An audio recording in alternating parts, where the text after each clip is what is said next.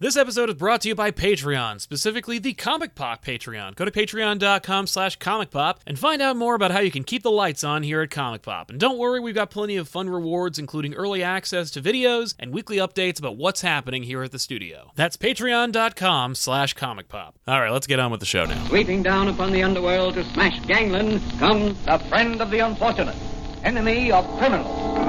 A mysterious, all-powerful character, a problem to the police, but a crusader for law. Hello, everybody, and welcome to Off the Rack. I'm Sal. And I'm Tiffany. This is a comic book show where we take the books in the past week, recap them, review them, let you know what we thought of them, and then give you recommendations of books that are coming out this week we think you should pick up. I didn't do that, did you? Yeah. Nice. Then I'm going to rely on you to promote what is coming out this upcoming week you think you should check out. Nice. While I, vamp a little bit later and try and get my own list together. But I'm sure you saw what I would recommend, so I could just leave that in your capable hands. We wanted to mention this show is sponsored by viewers like you. If you are some of the lucky few who are watching this show live, first of all, thank you for joining us live. This is a live show. We do really thrive on the live, as it were. That is mine. I'm taking it. That's going on a t-shirt. I really appreciate you giving me the copyright for that, whoever came up with that. And so yeah, if you're watching the show live, you're the sponsor of today's episode. All you got to do to sponsor today's show is use the super chats and leave a question or a comment. We'll read it here on the show, and the proceeds will go into this whole engine. And so we'll continue to thrive, continue to live thrive. Hey, so if it's you, what book do you want to talk about? Actually, before we do, I wanted to give a quick shout out to the fact that there's a great comic shop in New Hope, Pennsylvania, called Phantasm. They have a warehouse, which I think they kept to themselves for the longest time, and then they opened it up to the public about a week ago. And this past Sunday, we went there, and they have about 90 long boxes full of dollar comics and $5 trades. Yeah. And if you look behind us, you can actually see the winning, the result of our hunt. Nice. Got a ton of stuff. And I'm very excited about the future of this channel and the future of our reading experience, because it's going to be a lot of fun. What are some samplings of stuff that you found? Christmas. I've got this real problem with these sorts of like stupid short story like holiday. But I also got like most of the original floppies for like the Doll's House, Sandman. Nice. So like that was like thrilling. I also got Dream Country there. That was the bulk of what I Fuck this way. A 1602 #1. I'm talking back here. You can't see live studio and you can't hear audience. them either. No, they're very quiet. They're very respectful. They're minds. I got like a big stack of Wizards, and they were appropriately priced. They were $1 each, which is exactly how much Wizards are worth nowadays. Maybe less. And I also got this swell Toy Fair. You did. Yeah, which has my favorite sketch in it of all time from the Toy Fair. And I gotta world. tell you, they did a good job of like being very responsible. They did it outside. They had X amount of spots available, and then we were allowed to go in. You know what I mean? Like, yep. So it was cool, and like everybody really stayed away from one another. That's the thing. By the way, do that any. Turns out. Yes, that's what I thought I wanted to tee you up for. Was your PSA about glove use when it comes to the long boxes? Never have done that. Not the kind of person who would really think about doing that. But like literally, we were all done. We flipped through so many long boxes and like masks on all that. And when we were all done, I looked at the gloves and it was just covered in like gray. It was just like black, gray, just maybe a little brown in there. Just all the dirt that was on the comics, obviously. Yeah. So yeah, no matter what, though, just hands afterwards. Yes, even if you're not gonna go the extra route and wear the gloves, at least wash your hands when you're done. Not enough, I think, to use the hand sanitizer. Not for that. No. Not So for that. yeah, wash your hands. Use those things. All right. There. We're trying something new with the audio, so yeah. Fine. I'm sure they're fine. So, let's jump into some books. Yeah. Some books that came out this week that we think that we read. Yeah, let's do it. There you go, Gorgonfish. You're welcome. Anyway, I read definitely some Marvel stuff this week. Read some DC stuff this week and read one indie. Basically, we're gonna not chat super much about the indie because it's awesome. But Die came out this past week. We recommended that last week. And I still do. It's Die number 12. This issue was more of a political thriller than some of the past issues have been. Like, obviously, politics play a role in the world of this RPG. But we really kind of delved into it there. And then at the end, we had another surprise character show up. Yeah? Yeah. What was this? What's so surprising about that? That it was H.G. Wells. Oh, it was a name. I was like, who cares? Like, so John, this new character shows up in your Die book. Nope. I like that. That's a lot of fun. So, yeah, I was like, you know what? The Bronte thing worked out. I'm trusting it. Here we go. It's H.G. Wells. Nice. Let's do it. Time travel. Yeah. Stories. Cool. So you recommend it, though? I still do. I wouldn't jump on here. If you jump on here, you're going to, like, when we talk about jumping into the deep end of the pool, this would be like jumping into, like, the Mariana Trench.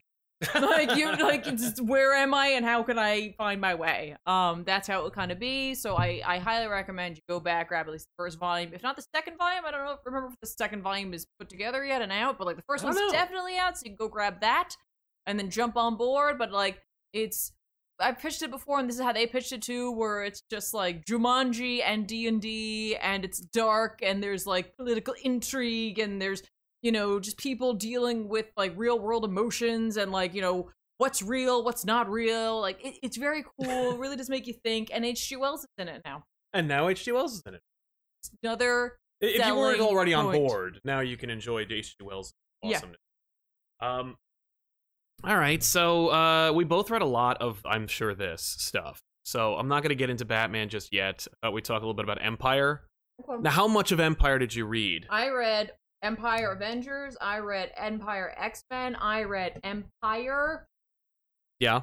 And that's it. I did not read Hulkling. I did not read Spider-Man. Did Spider-Man come out? I was trying to go by the checklist. I was like, no, I didn't. I don't go by the checklist because they've reduced the amount of books that come out on that checklist now. Right. And also, I have no idea. Like, no, I just read those. Yeah. So I didn't bother. But yeah, Empire, X-Men, Empire, Avengers, and Empire 2. Okay, and Empire 2. That's what I read as well. That's what I bought. Oh. Because I can't. You know, I don't believe in tie-ins necessarily. So, but because do you believe in drip brewed coffee? I do not believe in drip brewed coffee. No, I don't like drip brew coffee, so I'm not, you know, but I don't like coffee in general, so it's really not about any of that. That's fair. But, yeah, I'm notoriously against tie-ins. I really don't believe in them. I think that they're bad, particularly for storytelling. But we just got out of, we're still in this pandemic, but we just got out of the 2 or 3 month lull in comics. I'm going to give them a pass because we're trying to get people into comic shops, trying to get, like, the revenue going. A lot of people are kind of hurting, so it doesn't really help everybody because, like, you know, if you're nickel and diming your audience after they had a hard few months, you know, it's not going to help everybody. Right. But yeah, so I'm giving them a try. I am only reading the ones that in some way might appeal to me. Yes, and of the 2 tie-ins, one of them definitely appealed to me, and the other one had some bad art. Yeah. Yeah, it did. We'll get into both of them in just a minute. But before we do, I wanted to mention that we did have a super chat from Brian Rowlands. Says, thanks for all the great content. Thank you, Brian, for your help, for your support, and for your contribution. Really. Oh, we also got another one from Philip Croy or Croyce, who says, "Isn't it weird that Teddy's alias is still Hulkling, despite having zero connection to the Hulk family?" Loving Cash from Austria. Well, thank you. Oh, nice. Danke. Yeah, the whole mystique of that character was like he was a smaller Hulk, a Hulkling, if you will. He was green, and then the big reveal, the big surprise in Young Avengers was actually he's a Skrull, and it was like, oh, that's a neat idea. Yeah, it's weird that they're still calling him Hulk. Yeah, but yeah, I agree.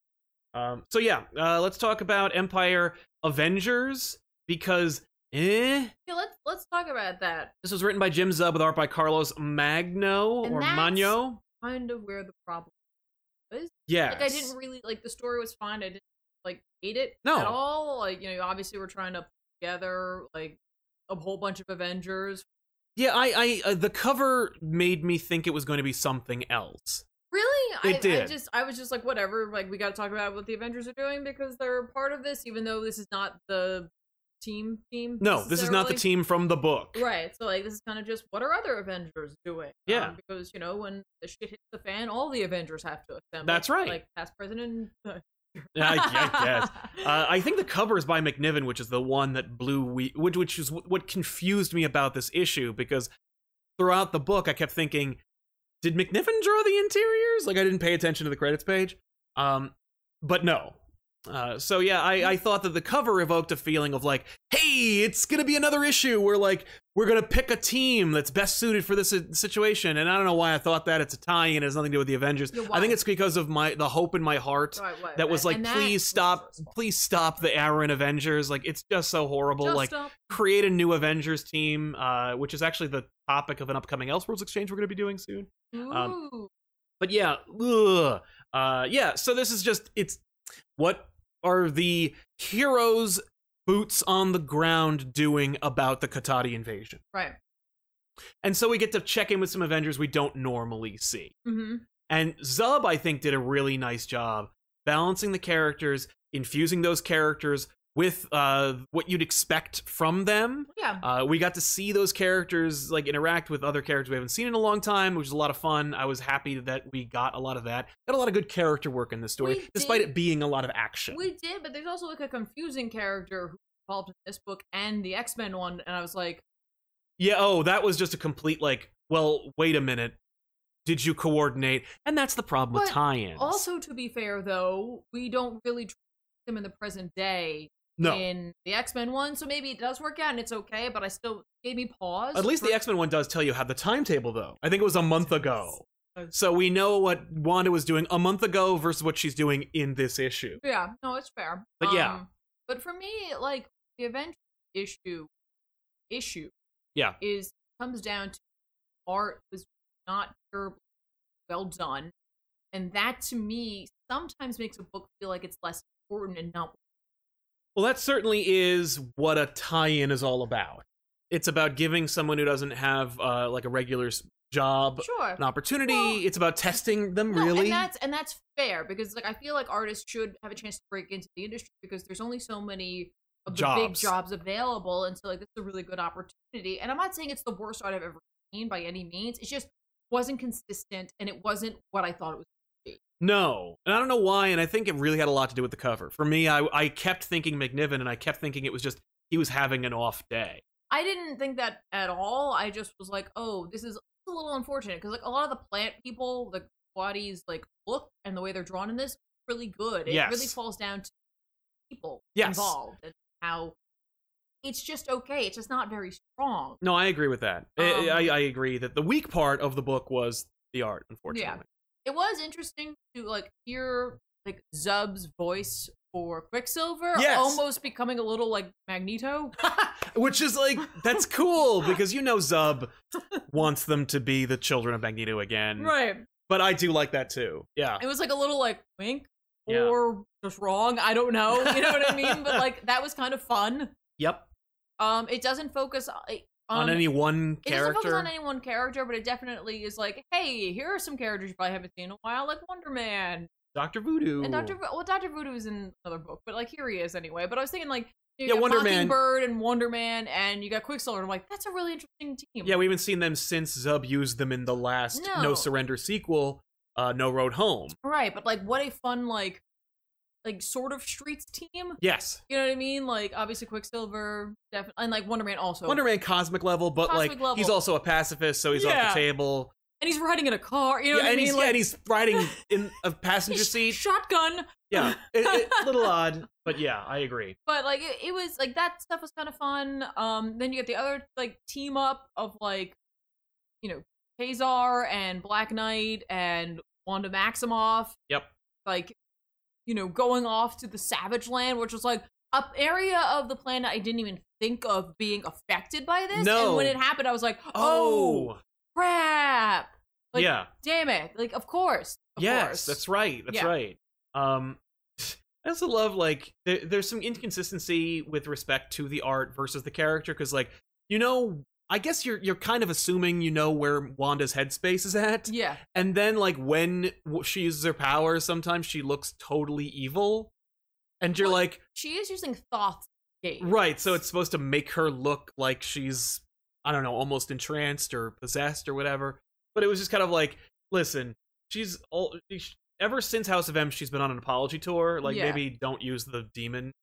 Like, I don't know. Yeah. But, yeah, I thought there was a surprise in this that you would be all up on in this issue. Are we there yet?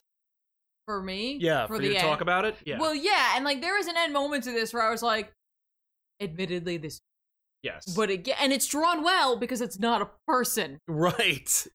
And that's the thing. Like, the Katati look neat. They look neat, and they look really good, and I don't know if that isn't the reason why this artist didn't get the job for this, because like they do look admittedly very cool. Well, like, and they look well rendered. Like, it's actually like really, if it was just a book about them talking to each other or even fighting, I'd get it. In fact, I might even have been more lenient on the art if this was switched with our other tie-in book, because of the nature of what you see and what you're getting in the X-Men book. Oh, I like the art. I love the art in that, but I thought but because of the grotesque nature of the Katati and how it's like... See, no, I think that worked out well because since Hickman was still part of that book, he's like, no, all the X books have to have a very specific styling to them. Right. And so like, I'm like, none of them.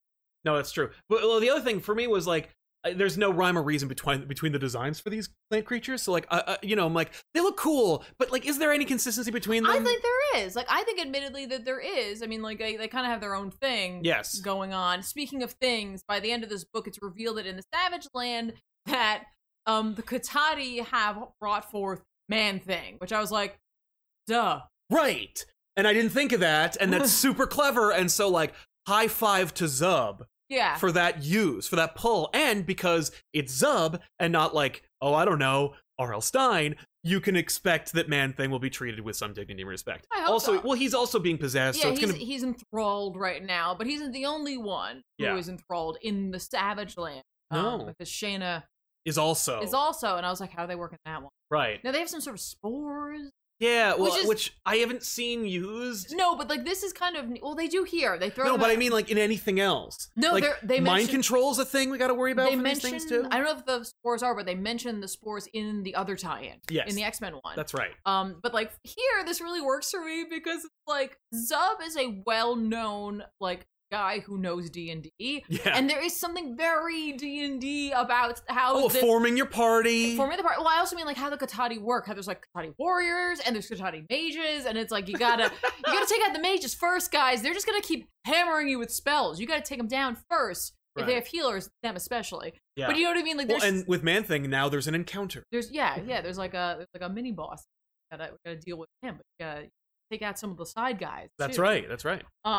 But like there's something very fun about it, like that element. The art just really didn't work for me in this book, and like it kind of killed it. And like I really hate how was it Zabu? Yes, is rendered for a lot of this book. Like I really don't like it. But like that end image of Shayna and Man-Thing standing together, the two of them look really great. Yes, and like Man-Thing bursting out of the ground looks really amazing. Yeah, I think he's just suited for covers, I guess, or maybe just like less humans, standard human individuals. But like, Zabu still doesn't look great either, and I think it's because like Zabu's a saber-toothed tiger and keeps looking like a lion with saber tooths sometimes. Yeah, I mean, admittedly, I thought he was a lion when we found him because like, in the e-reader it shows you like Captain America and what looks like a lion. I was like, that's a cool image, right? Just Cap with a lion. Yeah, Cap riding a lion. Where's that in the Savage Avengers? That'd be really cool. Right? Sadly, he's not a lion. No, he's not. But anyway. But anyway, so like this happened. Is there anything super important from here? No. I don't think so. Utterly disposable. It is. I mean, like, if instead you are like, man, I really love when people go to the Savage Land and I really like Man-Thing. Or Black Knight. Or Black Knight. You know, or characters you don't normally see. It's like, hey, look, Quicksilver's being used, and he's acting like Quicksilver. Yeah. Hey, look, Black Knight's here, and he acknowledges that no one's using him anymore. Yeah, then maybe this is for you, but otherwise I don't really see this playing heavily into the main storyline right now. No. So like it may not be worth your $1. Probably not. I think there's only 3 issues of this, so if you've already bought the first issue, you're a third of the way through the series. If you're in any way here's the thing. 3 issues, this will be in the hardcover for Empire. So you don't have to worry about waiting for you know what I mean? Like you could just wait for later. If you do like these characters though, send a message by buying this book because this features those characters. But tell Marvel why you're doing it. Don't just buy it. Be like, tweet at Marvel, email Marvel, send the letters page editor an email and be like, I love Black Knight, or I love Quicksilver, or I want to see Wanda used properly. I don't want her to be a boogeyman. Like, use them in this way. But nicely, yeah, please, yeah. But that's the way that you get things done and changed in comics. You need to do pre-orders, and you need to make your voice heard with your wallet. Ultimately, I think this is a sweet gig for Zub. I wish it were more of a home run. Yeah, I do too. And honestly, I wish that that Zub had the opportunity to write for some of these teams. You know? Well, and Zub has proven himself along with a number of other authors when he did those No Surrender stories. Al Ewing, Mark Waid. But Zub, I think, with his run on Champions, can do a team book. Zub for Avengers, by the way. But like, I honestly feel like this is a great opportunity for him. He's showing a big story that also can easily be a tie-in because it will not be referenced or utilized in any way in the main Empire book. Like those I could feel the conversation that happened in this book where they were like, who are you not going to use in Empire? And they gave him a big list of action figures, and he's like, sweet. Where are you not going in Empire? Right. The Savage Land. Done. Yeah. Well, or there could be like certain things where it's like there are a couple of in the main plan, like in the like grand scheme of like, you know, the story, they're like, there's a couple of places we're not going to go, but that should be addressed. Right. Or like it would be cool if we did it. We didn't ever get a chance to do that. Yeah. Yeah, like if Slott and Ewing were like, I wish we could have gotten to the Savage Land. You know they would have been a big thing. So I was like, I got that. Yeah. And only 3 issues, it's not much of a investment. No, it's true. Of time. Money. Again, I don't know if I recommend it to people who are just like, I'm kind of interested in Empire. Yeah. I don't blame you. You know what I mean? I don't blame you for not wanting to recommend. I read Daredevil from Zdarsky and Checchetto. This is the issue in which they reveal Daredevil's new costume, which is, for all intents and purposes, his old costume, with a couple of like more modern, realistic twists. The boots work a little more like real boots. His clothes are clearly like not a full onesie kind of thing. It's not like they just drew a body and then just colored it and put a logo on his chest. Yeah, no, it wasn't necessarily that. There's folds. It's a great looking book. I have to say, this is one of my favorite series from Marvel. It's one of my favorite series from Zdarsky. The book itself is and has been an excellent series. If you were like, I'm kind of wondering about checking it out, should I start with issue 21? No, it's the end of the arc. I would start with like the beginning. It's only 21 issues. It's only 3 volumes, I think. So that's not bad. But this issue in particular is great. It's the aftermath of the big battle for Hell's Kitchen, where Matt is essentially wrapping up the arc in which Matt is guilty of manslaughter, and he's not sure what to do, and he gave up being Daredevil to do it. Actually, it's one of people's favorite moments for Spider-Man because Zdarsky knows that character as well. Right. Infused him into one of the issues earlier, and basically Spider-Man's like, don't be Daredevil or I'll kick your ass. Right. And Daredevil's like, fair enough. If you were a big fan of that moment, you might have a few thoughts about what happens in this, because Matt's like, I wasn't Daredevil, and things still happened. It's kind of like with great power comes great responsibility. Like, if I don't act, bad things will happen. Right. If I do act, bad things will happen, and maybe I can help mitigate it. That doesn't really come up in this conversation. I'm just more illustrating it as a Spider-Man fan. But the fact is, Matt realizes, I can't not be Daredevil. Right. And so, but I'm also guilty of what I've done. So what do I do about that? So Matt gives himself up. And so as he's being taken away, Foggy Nelson intercedes, and he's like, I think I've got a Marvel-esque way of getting around this problem. Okay. And what they've basically discovered is there's a law in the books, and God knows what book it appears in, She-Hulk, another Daredevil run, doesn't matter. The fact is, superheroes can provide testimony. And so if superheroes with their identities intact can be legal authorities, then that means that superheroes can also be charged for crime. So Matt Murdock can't be charged with a crime necessarily because he was Daredevil when he was doing it. So he doesn't need to reveal his identity. Okay. He can still be charged. It's very legalese. If you're like a legal nerd, you're like, no, that's kind of fun. How are they going to enforce that shit? Right. But essentially Matt like goes that angle. Okay. And so he gives himself up as Daredevil and he faces his charges as Daredevil. Yeah. There's a big dramatic moment in which that occurs. Between that, Spider-Man shows up at Daredevil's house and he's like, you're Daredevil again. I gotta throw down with you. And Matt's like, you don't know the situation. Screw off. Okay. And Spider-Man's like, okay. Like, it's the exact antithesis of the scene everyone likes from the last story you saw Spider-Man and Daredevil in. Also, I think there's a whole element in here where, like, where I think Spider-Man doesn't know who Daredevil is anymore because of reason, secret identity shenanigans. Okay. I like the suiting up.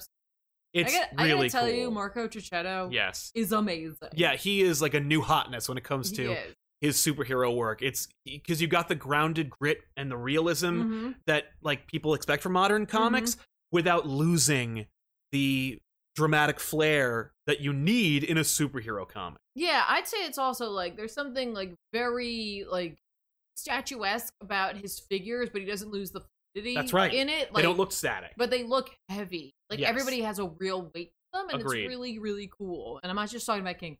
Yeah, no, it's true. Although he does, he does a great Kingpin. I'm not thrilled with Cicchetto's Kingpin. Really, I like it. It's a little more real than I like. I'm okay with it. I want the you like. Want Sienkiewicz. Yeah, some blend between Sienkiewicz and like Mazzucchelli. Okay. You know, the kind of like he's big, you know, more Frank Miller. But in any case, it's cool. It sets up the new status quo while also still carrying over the story. There's no bullshit. It's also a very tight book. You know, you're only getting what you need as opposed to like what the author wants to indulge in. And the tease for the next issue, like, come on. Iron Man's gonna face off against Daredevil, and we get it through this pictorial image of the Iron Devil. The Iron Devil, like, what's happening? Also, is that the Doppler effect? Is Bullseye coming back? A lot of really cool stuff. It could be just the image of Daredevil and using his radar sense, which was used in full effect in this issue. Mwah. Excellent book, excellent run. How often do you get 21 perfect issues? Very rarely. You must read Daredevil if you love Daredevil. Putting a lot of pressure here on Chip. Well, it's like, here's the thing. What's a perfect ham sandwich? You know, it's not going to make you cry. It's not going to blow your mind. You know, it's not. It's just a sandwich. It's just a great. But like, it's so rare that you're just like, this is excellent. There's no, you know, the bread is just the right consistency. There's a good crunch, good give, good mouthfeel, good like amount of bread to condiment ratio. You know, it's not going to change your life, but it's also not going to disappoint you. It's just worth remarking. Hey, a flawless Daredevil run. Yeah. That's so rare these days. So if you're someone who hasn't ever read Daredevil, can you just start at the beginning? You can, but I don't advise it because it also builds. Like it is a good way it is a good place to start, but I would start someplace else so you don't have that experience that so many comic book noobs have where they're like, I want to start reading Batman. What's the book I start with? Dark Knight Returns. No. Technically, that's like the last Batman story. You don't start with the greatest stories. You start with the middle level, the stuff that's like solid. Right. When you want to read Spider-Man, you don't read Life Story first. You wait until you love Spider-Man to read Life Story. And that's the problem, is a lot of people were like, I've never read Spider-Man, or I've only given him a half a chance. I'll read Life Story, also by Zdarsky. And you're like, Right. And it's like, of course you're like, you don't care about Spider-Man. You need to read the other stuff first. You need to read something that gets you into it. I would argue read Born Again. It is a perfect Daredevil story, but it's so far removed and it's older. You can be like, Frank Miller's overrated anyway. Bleh. Like, you know what I mean? And you could still, then you read Zdarsky and you're like, oh, I dig that. Right. Like, oh, I appreciate it because I have the experience of reading some Daredevil. And that's the thing, is that like, all you need to do is read a run of Daredevil, like a couple volumes of any other run. And you're like, I've got the content. I would advise Ann Nocenti, because Ann Nocenti has like it's just there's only up from there. And I don't mean because she's bad. I just mean like how more depressing and miserable can you get than Ann Nocenti's run on Daredevil? So yeah, check that out. Okay, there you go. Love Daredevil. Did you read X-Men Fantastic Four? No. It's also by Zdarsky. It's by the Dodsons. I will only say you may have forgotten this book exists. I did, because we talked about it the other day. No, but I'm saying most folk because of the art. Forgotten. Yeah, the art is something we'll get into. Yeah. This is the last issue of this X-Men Fantastic Four crossover, in which the question is, will Franklin join the X-Men, or will he stay with the Fantastic Four?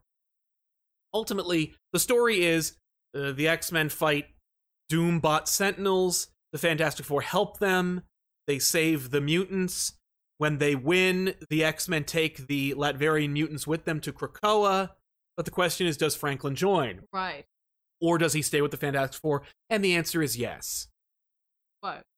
Both. It's like he's going away to school, but with a Krakoan flower teleporter right nearby. Okay. So he can like go to Krakoa and hang out, but he can also have dinner with the family and be in Slott's Fantastic Four book. Ah. And also, I guess, be on a ship in the middle of space dealing with two child or, you know. Yeah, representations of the Kree and the Skrull Empire. Yeah. Yes, he can still be an empire. Okay. The other thing that was the big surprise at the end was that, if you recall, in the very beginning of this story, Richards built a machine that could block Franklin's X gene to keep him from using the Krakoan teleporters. Yeah.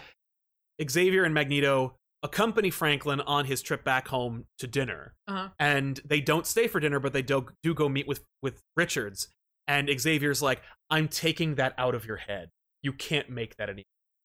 And normally I would have made you forget that we had this conversation, but I want you to remember your place.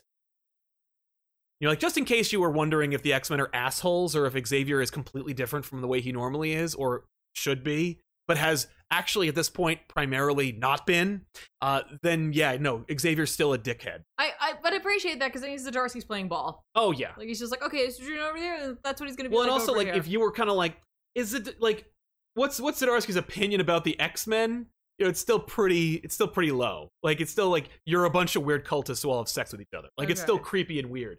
There is a beautiful, and it's only graphic, there's no art whatsoever, depiction of how we show Richards forgetting how it worked, and we see the plans for his machine, and the next page, a couple of things are missing. A couple of words are missing from the design. Yeah. Like, you just see how it works and how it functions and where the clone, and then I also love the idea that like Reed Richards' head is like this. Yes. Like, it's literally like a Google Drive of like PDFs and what have you. Right. And then we get the last page, which was, of course, nothing. That's great. So good. I loved that.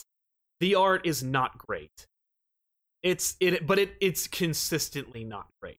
It has been as not great as it was when the book started. It's not the worst. It's just, it's a little inconsistent, I feel like. Agreed. I feel like the Dodsons, there's like maybe a little misstep here and there. I mean, they're working on a independent book. Yeah. I think it's called Adventure Man. Yeah. That looks pretty consistent over there. I don't know if maybe it's just they have more time to work on that or whatever. I don't know. But like, there are still moments of brilliance, I would say. But it's not like that from start to finish. No, it's not like Marvel Knights Spider-Man or any other book you love by the Dodsons.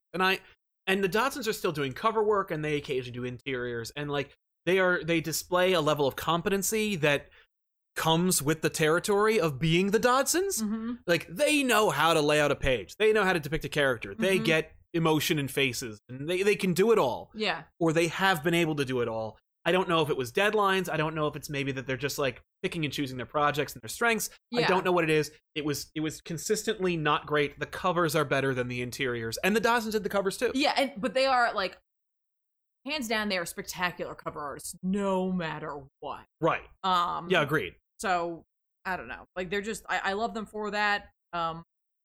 It could just be there was a push. You know what I mean? It could have just been there was a push to get this out. I feel bad too, because like I feel like there's no way this book wasn't already done. Like, this was the one that was delayed, and the momentum for this series is done. I felt really bad because the sales were really low. Yeah. I haven't even looked, and I know they're really low because like they just it just got effed by the virus. So, I don't recommend this series. I think it was fair. I think the story was a great idea. I think the momentum was like I said, wrecked. Mm-hmm.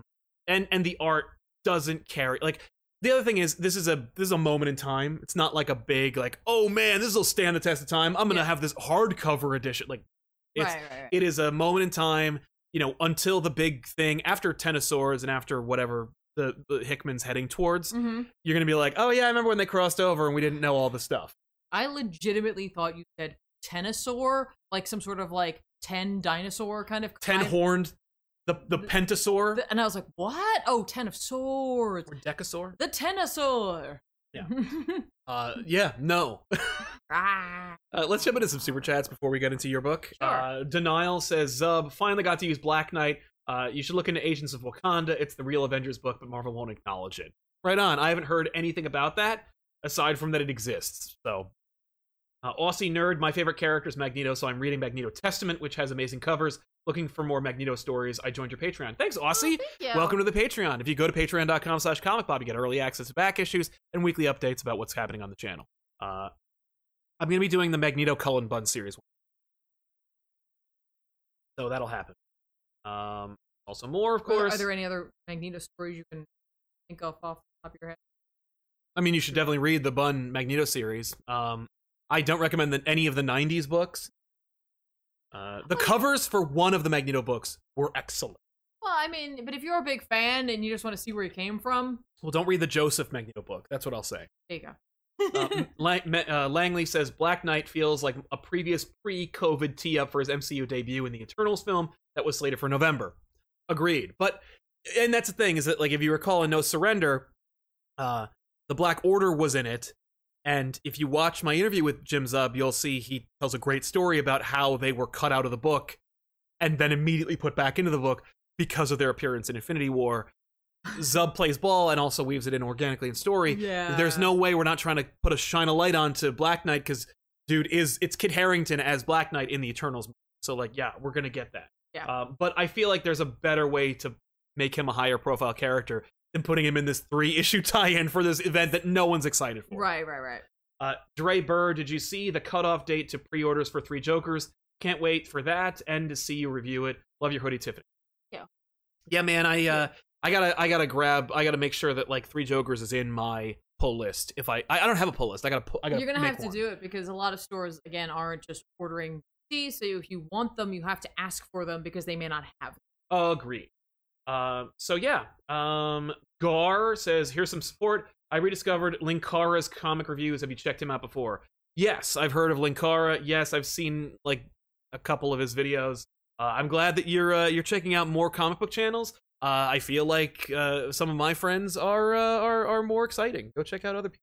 Gar sounds like you could be a villain or a buddy, right? I don't want to make it automatically about villains. Yeah.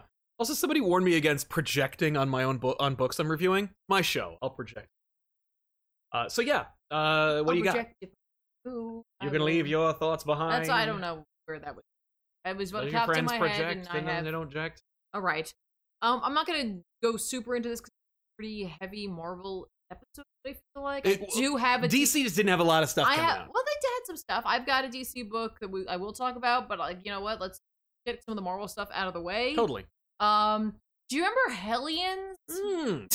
No, but you talked about how you had to check it out, so I read the first issue of Hellions. This is in the long line of like, hi, let's make money off of X-Men right now. That's what this is. That's what this is. Okay? Boo. This is just trying to find another way for you to buy an X book. Or if you're me, buy an X book. Because probably you didn't, and that's okay. It's written by Zeb Wells with art by Steven Segovia. Yeah. I've heard that name a lot. Art's pretty cool looking. From you, especially. It legit fits the tone of the story. This is the group of, like, mutants that were going to be thrown in the pit. Oh. But instead, Sinister was like, let's make a super dysfunctional team that'll go out. And, like, the idea is that, like, they'll use, like, destructive, like, missions to, like, Suicide work Squad. through their stuff. Kind of. But, like, literally the idea is that, like, like scream therapy. Yes. You know what I mean? Like, but violence therapy, where it's like, go be superhero therapy, if you will. Kind of. Go do high violence or high risk. Yeah, kind of missions. Stuff. So we got Havoc's on the team because he had like a meltdown. Orphan Maker, Nanny, Wild Child, Empath, Grey Crow, and then rounding it out to try to keep them in line is Psylocke. Yes. Not Fifth. No. She's Psylocke. No, she's not even whatever she was. She's Captain Britain. Yeah.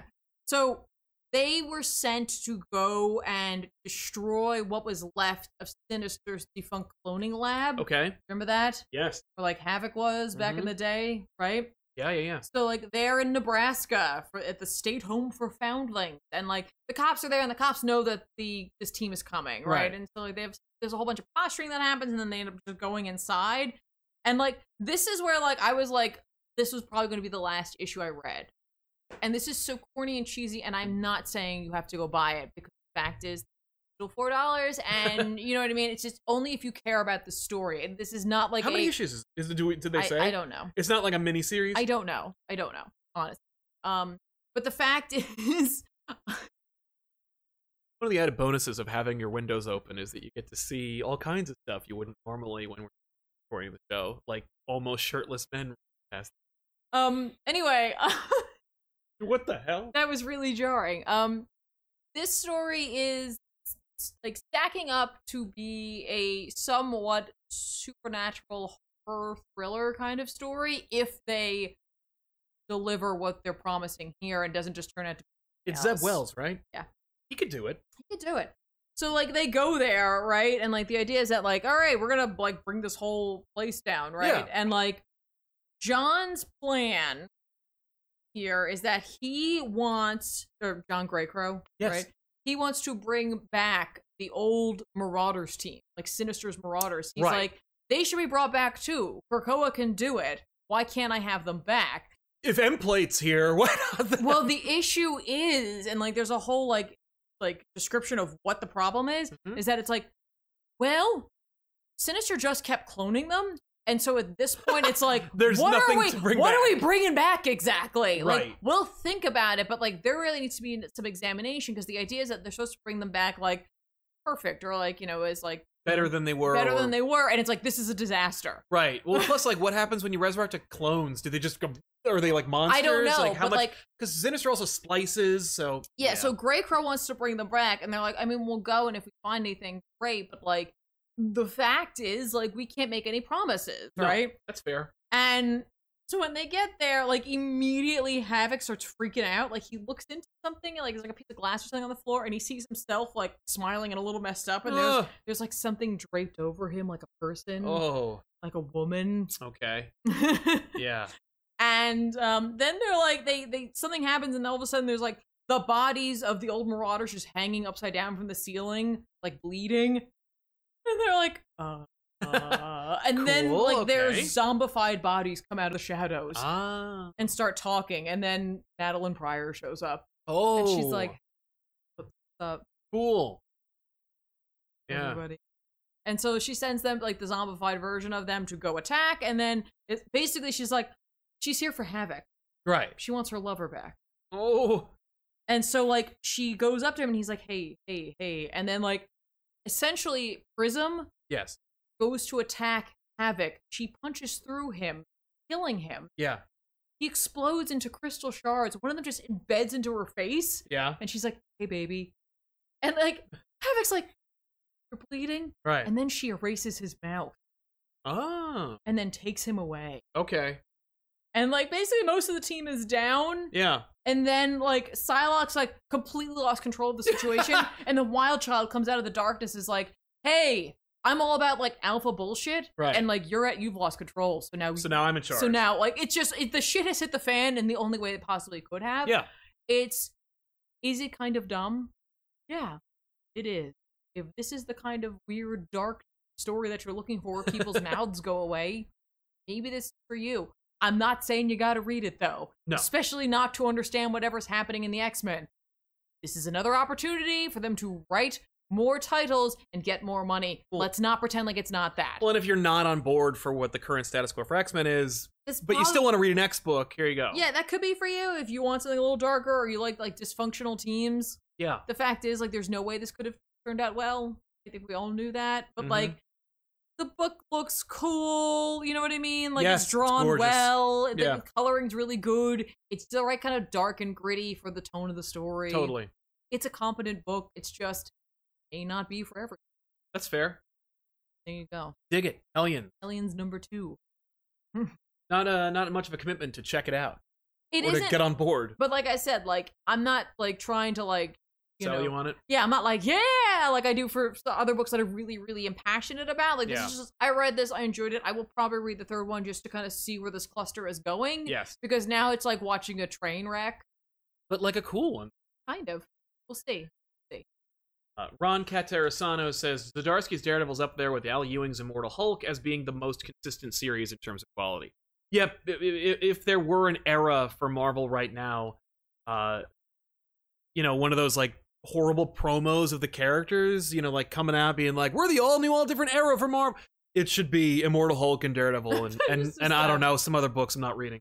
And Conan! And Conan, yeah! Which has been like, where the hell's Conan? Surprisingly good across the board.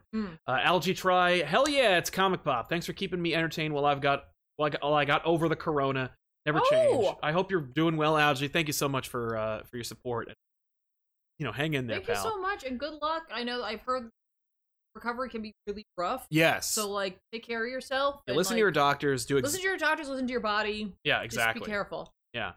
Sal never changed. She married a good man too. Well, thank you, Al. Good.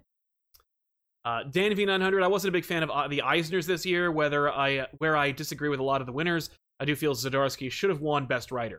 I agree. He got something. He did. Yeah. Yeah, he did get best. He did get something. Yeah, for one of his series that was not the big two. We don't vote in the Eisners. So... We sure don't. But we could if I applied. Well, we could qualify to vote. Well, I'm so biased. I always want my favorite. Yeah. The Eisners were, I think the correct term is a shit show. Because of the uncertainty around them and there the issues thereof. Yes. But anyway, so I guess we could talk about Empire #2. I don't want to get into this too much. There's no enthusiasm for this series or this event. And it's also super by the numbers and super simple. Yeah. But it has the potential. And not the potential to be a really terrific story and not the potential to be a memorable event for Marvel, but more in the potential to get Marvel into a place of a baseline.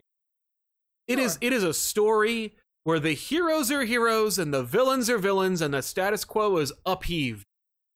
Yeah. How can you really go wrong there? No, it's one of those like I said, with Monsters Unleashed, where it's yes, the heroes aren't fighting heroes, the heroes are fighting here's a problem.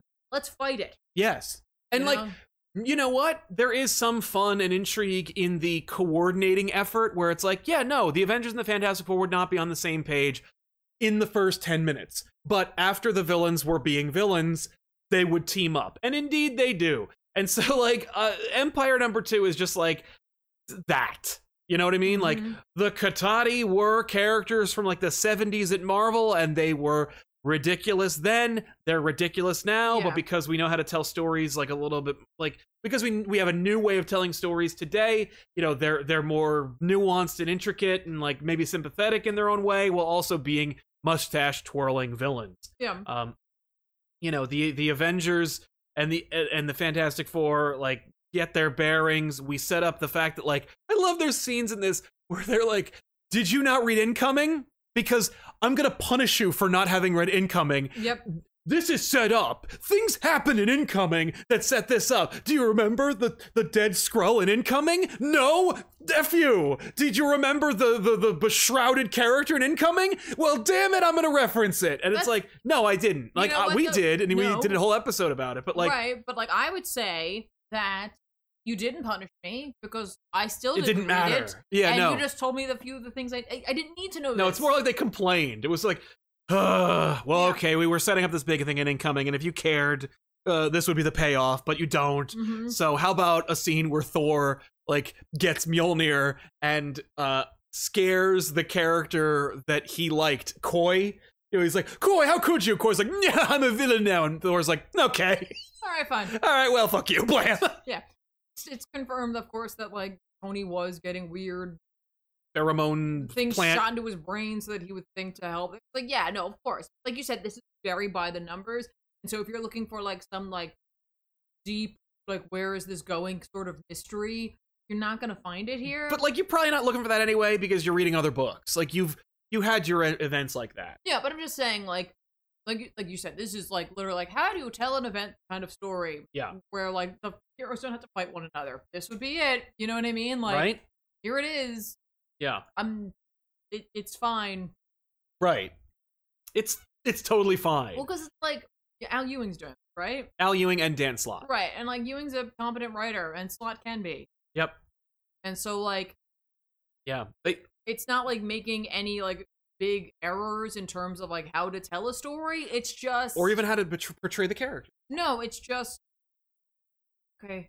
It's just a big excuse to have a lot of people punching. I'll be honest. There were a few moments in this book where I was like, okay, well, I'm done. Like, or I don't care, you know. Like, and then it was over. Yeah. It was literally just like, what happens? Carol becomes the new Kree accuser. And because of the new retcons, she's half Kree anyway, so I guess that makes sense. Yeah, so fine, whatever. I think it would have been more powerful if she wasn't half Kree, but like, whatever. But the fact is, she gets Ronin's hammer, and she becomes the new accuser, and they change her costume color so that it's more Kree-related. Like, you know, whatever. Like, but we're setting up some stuff. She-Hulk's getting a little bit more back to basics. Carol is going to be more, like, connected to her Kree heritage. Hulkling is... He's got something coming. He's got something's coming up, and I'm sure that we would have gotten a little deeper understanding of it if I bothered to read the Hulkling tie-in. But I'm not going to do that. No, but like he said this before, this event is not going to. So if it's something that you have any sort of big interest in, but right now it's can't afford it. You can't afford it. Stretching your budget, put your weight on easily, and it'll be there, and it'll be all put together, and then you'll move on from there. Yeah. What else you got? Well, all right, I'll talk really quick. Marvel's X number 4 came out. I don't remember when. It might have been 2 weeks ago. It might have been a week ago. Yeah, I'm still reading the series occasionally. It's from the same people and team as those who did Earth X. It's a prelude, prequel, retcon of Earth X and the Paradise series and all that. I've been on record saying I don't really like Earth X, and I find it kind of like bleak and miserable. Mm-hmm. It's by the same people, so obviously it's going to continue to be bleak and miserable. But the art's really good. And in this issue, 4 of 6, it ends on a really, really, really high. Which means 2 issues later, it's going to be really, really, really not. Right. And I don't... The world is bleak enough. Okay. So what else did you read? Oh, wait, I'm sorry. Mon Mothra said just a couple bucks for the comic fan. Thank you, Mon Mothra. Great name.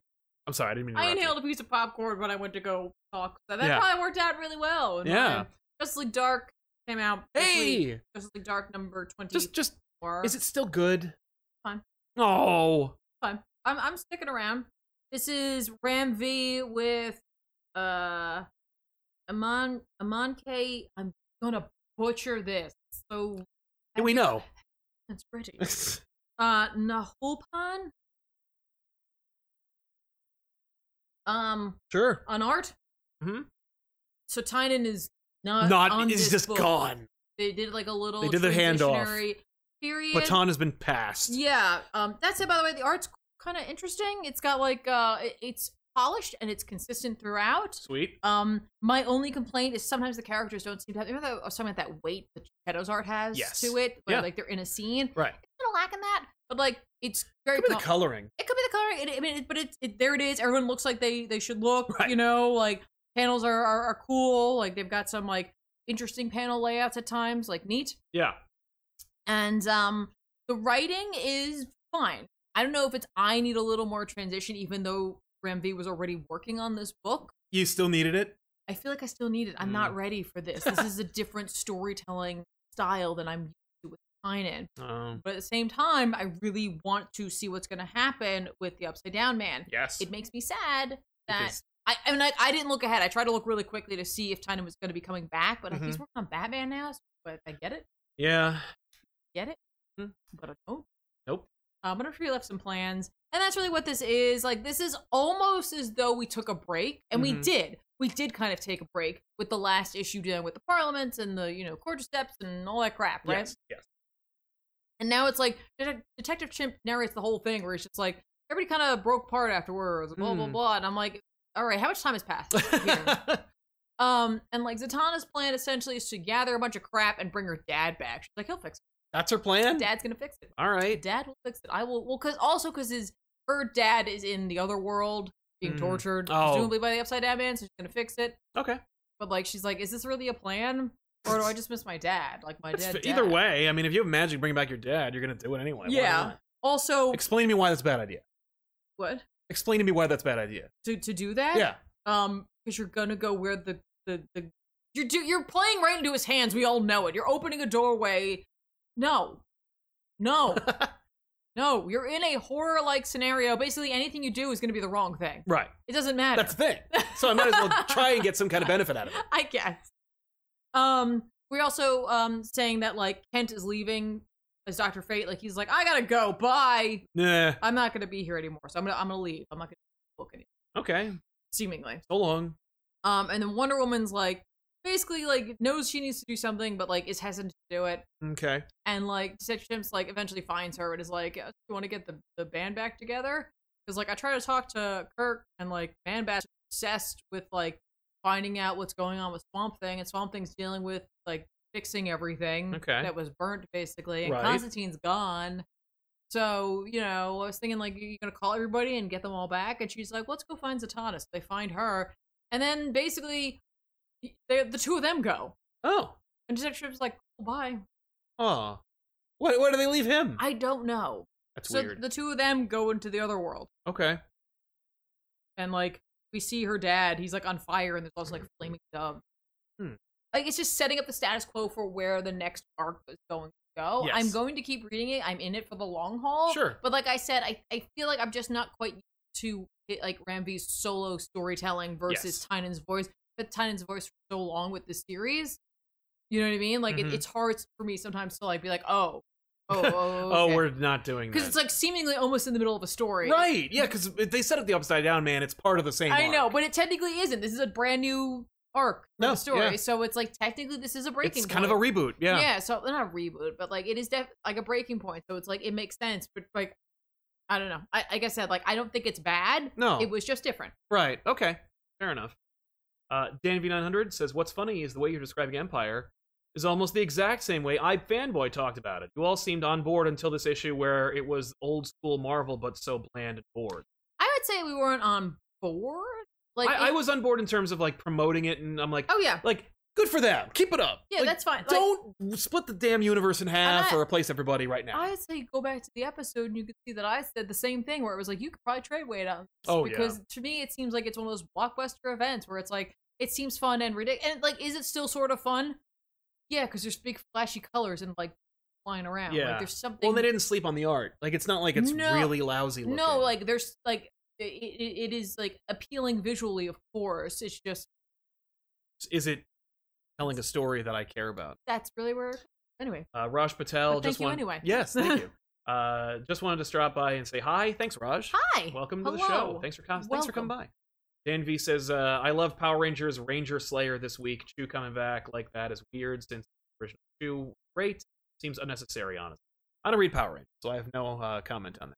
Yes. Oh, yes. And Chew came back. Yeah, you have it over there. So, yeah, I actually, I need to go back and actually, like, read Chew. But, like, I saw the new one was coming out, and I did the thing. And not Chew, like CHEW. No, but it is from that same series. Yes. Wasn't it spelled differently? Yeah, but this is their cool. No. But I did the thing. I did the thing that like people do. #1 came out. I saw that like it went back to reprint, and what they do is when Image does a reprint for some series, they change the coloring on the title so you know which it is. Obviously, you can also tell by the back barcode. Yep. So I actually found the first printing of it. So I was like, I'm gonna I'll read this someday. Right. But I did the thing. I don't do that thing usually. It's usually I've read it and then I want to own it. Right. Nice. Dan also says, I actually like the Sins Rising prelude from Spider-Man along with Shazam 13 and Daredevil 21, where that Spider-Man conversation was fantastic. I agree. I mentioned it in the review. Also reviewed the Sins Rising prelude in the last episode. Nice. Mon Mothra, off topic, but are there any more Star Wars comics coming back? No. I'm sorry the answer was a hard no. I just have to say how much I adore your... Yeah. Mon Mothra. Yeah, it's... I agree. Yeah, we'd like to just. I mean, Star Wars. If another movie comes out, we'll do more. But like, people don't care about Star Wars unless there's a thing to care about. Yeah. So. By the way, you guys don't have to stick with the book. I see you guys saying you're going to stick with it. I'm sticking with it because I really just. You're like, who else reads this book? And you're reviewing it on the show. I am reviewing it on the show, so there is part of it. There's also just part of it that's like, I've been in it for the long haul, but that could be that fallacy of like sunk time. Right. So it's like, listen, guys. If it doesn't appeal to you anymore, it's truly okay to say, I'm out. Right. You don't have to keep reading it. No. I'll tell you about it. Right, exactly. How I feel about it, not the whole story. Well, and you can always get the trade. You could, but like, I like the concept of this theme. I wish it didn't feel like it was going to sink or swim by its right. Oh, yeah, definitely. He also mentioned, or Green Lantern Will World. No, we're not. Will World? Yeah, I'm sorry. Like Weird World. Yeah. But with Will. But with Will. Oh, the Will. We will probably do the Earth 1 Volume 2. That comes out in a week or two. Earth 1 Volume Part 3. By the way, you gotta read. It's Earth 1. I'm kidding. Green Lantern Earth 1 Volume 1 is amazing. Mm. Yeah. And we never did Dr. Aphra. So yeah, Empire X-Men #1 from Jonathan Hickman, Tini Howard, and Matteo Buffagni. Is the X-Men tie-in. Okay, can we just give first? Yeah. Go ahead. I don't care if this is a tie-in. I don't care if I don't keep even reading Empire. Right. I loved this book. I knew you would. I told you, remember? I love this book. I read it and I was like, ugh. Because I mean, like, but like, I love this book. That doesn't mean, oh my gosh, this has my stamp of approval because it's such a genius story. Yeah. It's just stupid and fun and ridiculous, and it has characters in it I like, and that's not the reason to read it. Nope. Okay, that's not the reason to read it, everybody. If you want to read it, read it. If you don't like the Empire, don't read it. It's okay. You're not gonna hurt my feelings. I'm just gonna enjoy it. Yep. So in this story, it opens in a place you wouldn't expect because it's X-Men Empire. So it's like, okay, cool. The plant people, Krakoa, Living Island. What's gonna happen?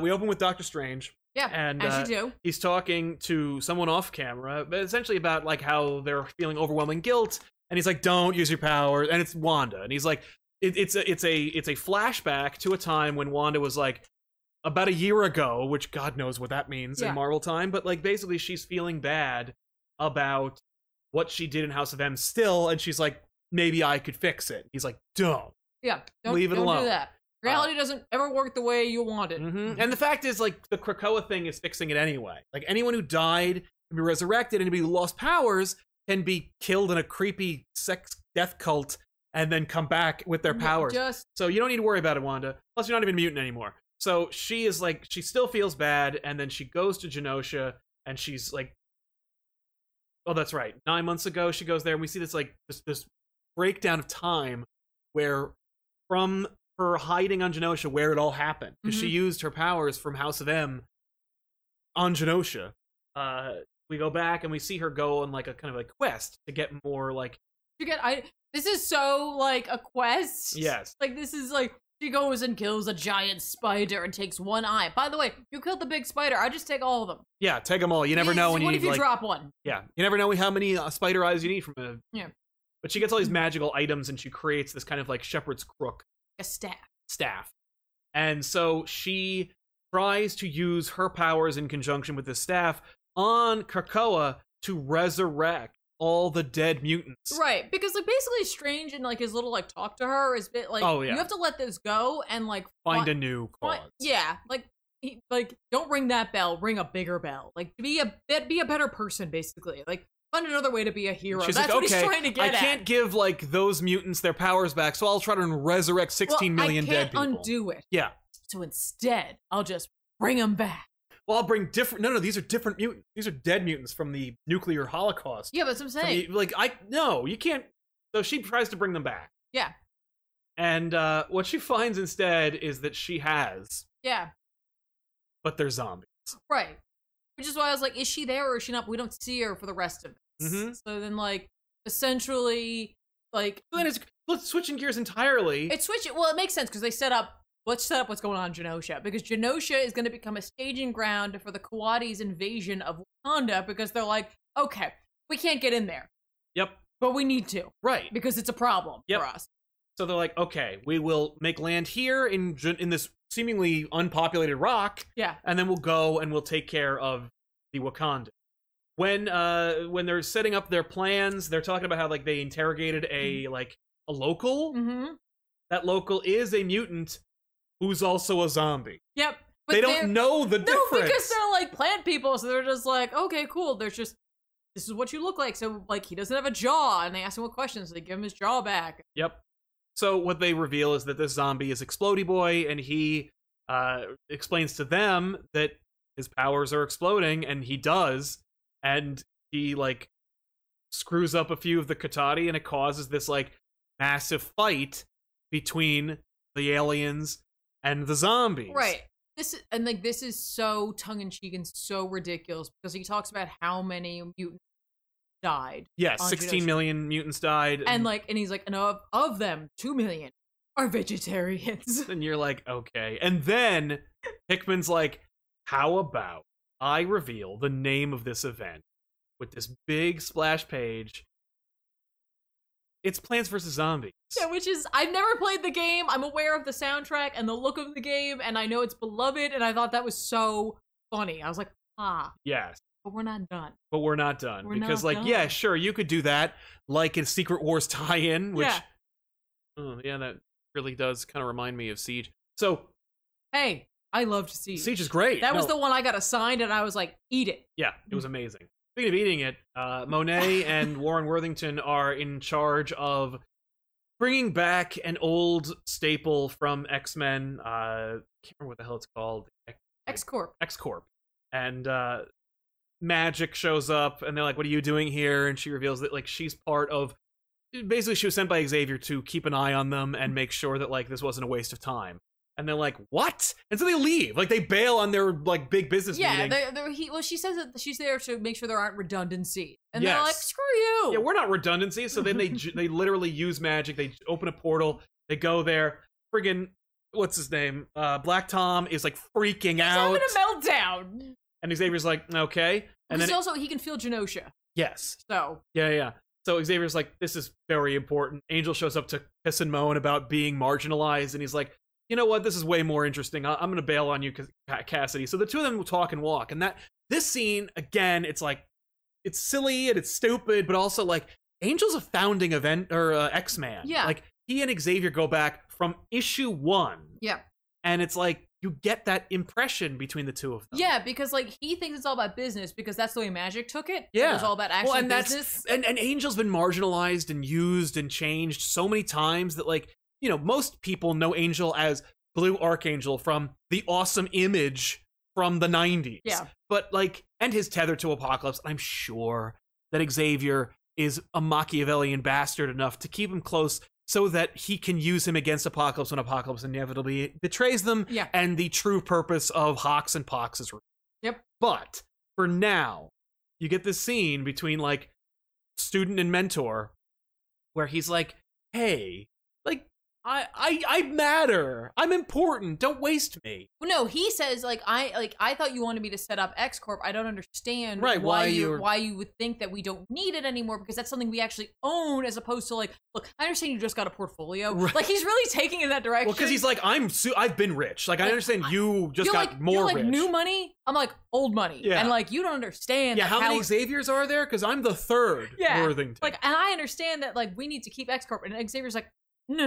Right. This has something to do with the business being a redundancy. It has to do with the fact that it's I might need you and Monet elsewhere because you guys are super powerful and super important. Such a great teaching tool where he's like, no.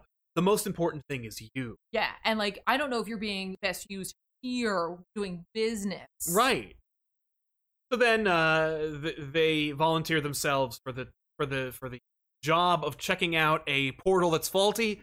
I don't remember who it is. I think it's Magic, who's like, we're spending a lot of time fixing these stupid portals. Yeah, like I don't understand. Spoken like a person who makes portals for living. Right. What I like about that though is the response is because like they talk about how it's a garden and like I like that because then I was reminded of the fact that I'm like, oh yeah, this isn't really an X book. This is an Empire book. But it also really feels like it, and Hickman's presence with Teenie Howard makes it feel. It feels like an X book. It does not feel like an Empire tie-in. No. This is so. It feels like it's important. No, and like it's setting things up. Like I have not seen a good interaction between Worthington and Xavier yet. Yeah. And I have now, and it feels like it matters. No, it does. And like honestly, it's like the Empire element is almost just a MacGuffin for them to tell a good X-Men story or a fun X-Men especially story. Because of what happens next. Right. Well, they're sent to go there. They're gonna send to Genosha. To Genosha. They're gonna send Magic and Angel and Monet, and they can take one other civilian. Yes. Because the fact is they're realizing that it was like we have a lot of mutants. Yes. But we don't have as many as we used to. Right. And so we can't just be like sending people willy-nilly, especially right now. Right. Like we can't do that. So you can pick one more person. Yep. So they pick multiple men. They're like, fine. So they can have like a million people. Yeah. They bring multiple man, and they go. And when they get there, they are like stuck in the thick of it. They like see the Katati invading. They see the zombie. No, they show up and like they see the Katati running. Oh, from that. Yeah. They're like, why are they running at us?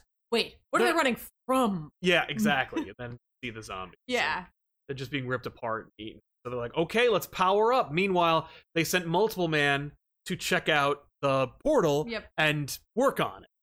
And of course, because he can make multiples of himself, more of them can clean Magic offers, and they're like, it's like defusing a bomb. You can't just start hacking into it. You'll just completely destroy the portal, and then it has to regrow. Like, right. What? And it's like, Madrox, he even says, like, well, if you'd like 26 unskilled hands to do it, I could do that. Yeah, we got that. So he works on that, and they get it ready, but they set up a couple of things, like, there's some goo. There's goo. There's green goo. There's green goo. Why is there goo? What's the deal with the goo? Why is he drippings with goo? That's right, Yanu.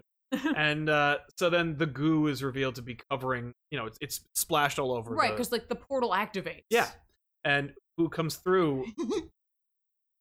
But the horticulture. It's the Golden Girls of the X-Men, which is, I was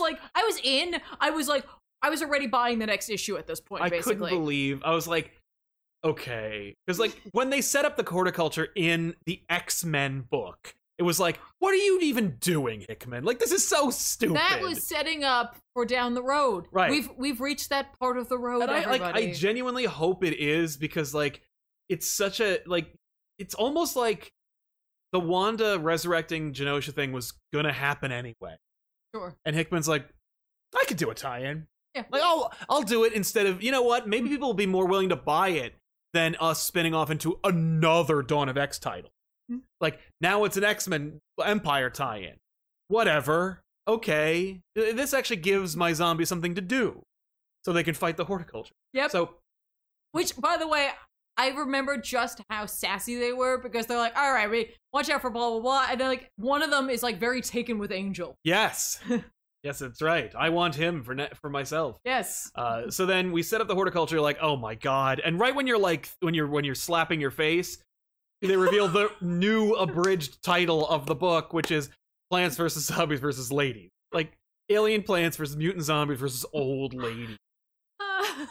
I swear to God, we are so close to the Ball Fondlers movie where it's like, no, it's two brothers. It's just two brothers. It's just two brothers. And we're gonna get that where it's like, and then hold on, old women are coming and they're gonna cross attack the plant zombies. I recognize how stupid this all sounds. I can't tell you how on board I am for just this. Yep. Again, I could not read anything else from Empire, and I would be happy just reading this. Yep, because it's just another X-Men book. It's such a perfect tie-in because it's part of another thing that Hickman wants to do and have fun with. Because, like, Hickman also co-wrote some of those other Secret Wars tie-ins that didn't matter. Mm-hmm. But he was like, I'm a writer. I like doing the stuff. I don't need to just build. I can also, like, paint. Yep. Like, it's a lot of fun. It's a cool book. I dig it. I think you do, too. I really enjoyed it. But like I said, like, if you're not into this part of the X-Men. And if you're not into Empire, this isn't the book for you. Don't buy it. You're not gonna it's not gonna mash up and be like suddenly perfect for you. But if you are all in on Hickman and X-Men, this is indispensable. Like, it's actually important. It could be. I don't know. I assume it's some sort of importance. Because it's setting up like the the myth of Wanda. She just made herself even more of a boogeyman. That's true. No, she really did. But for me, like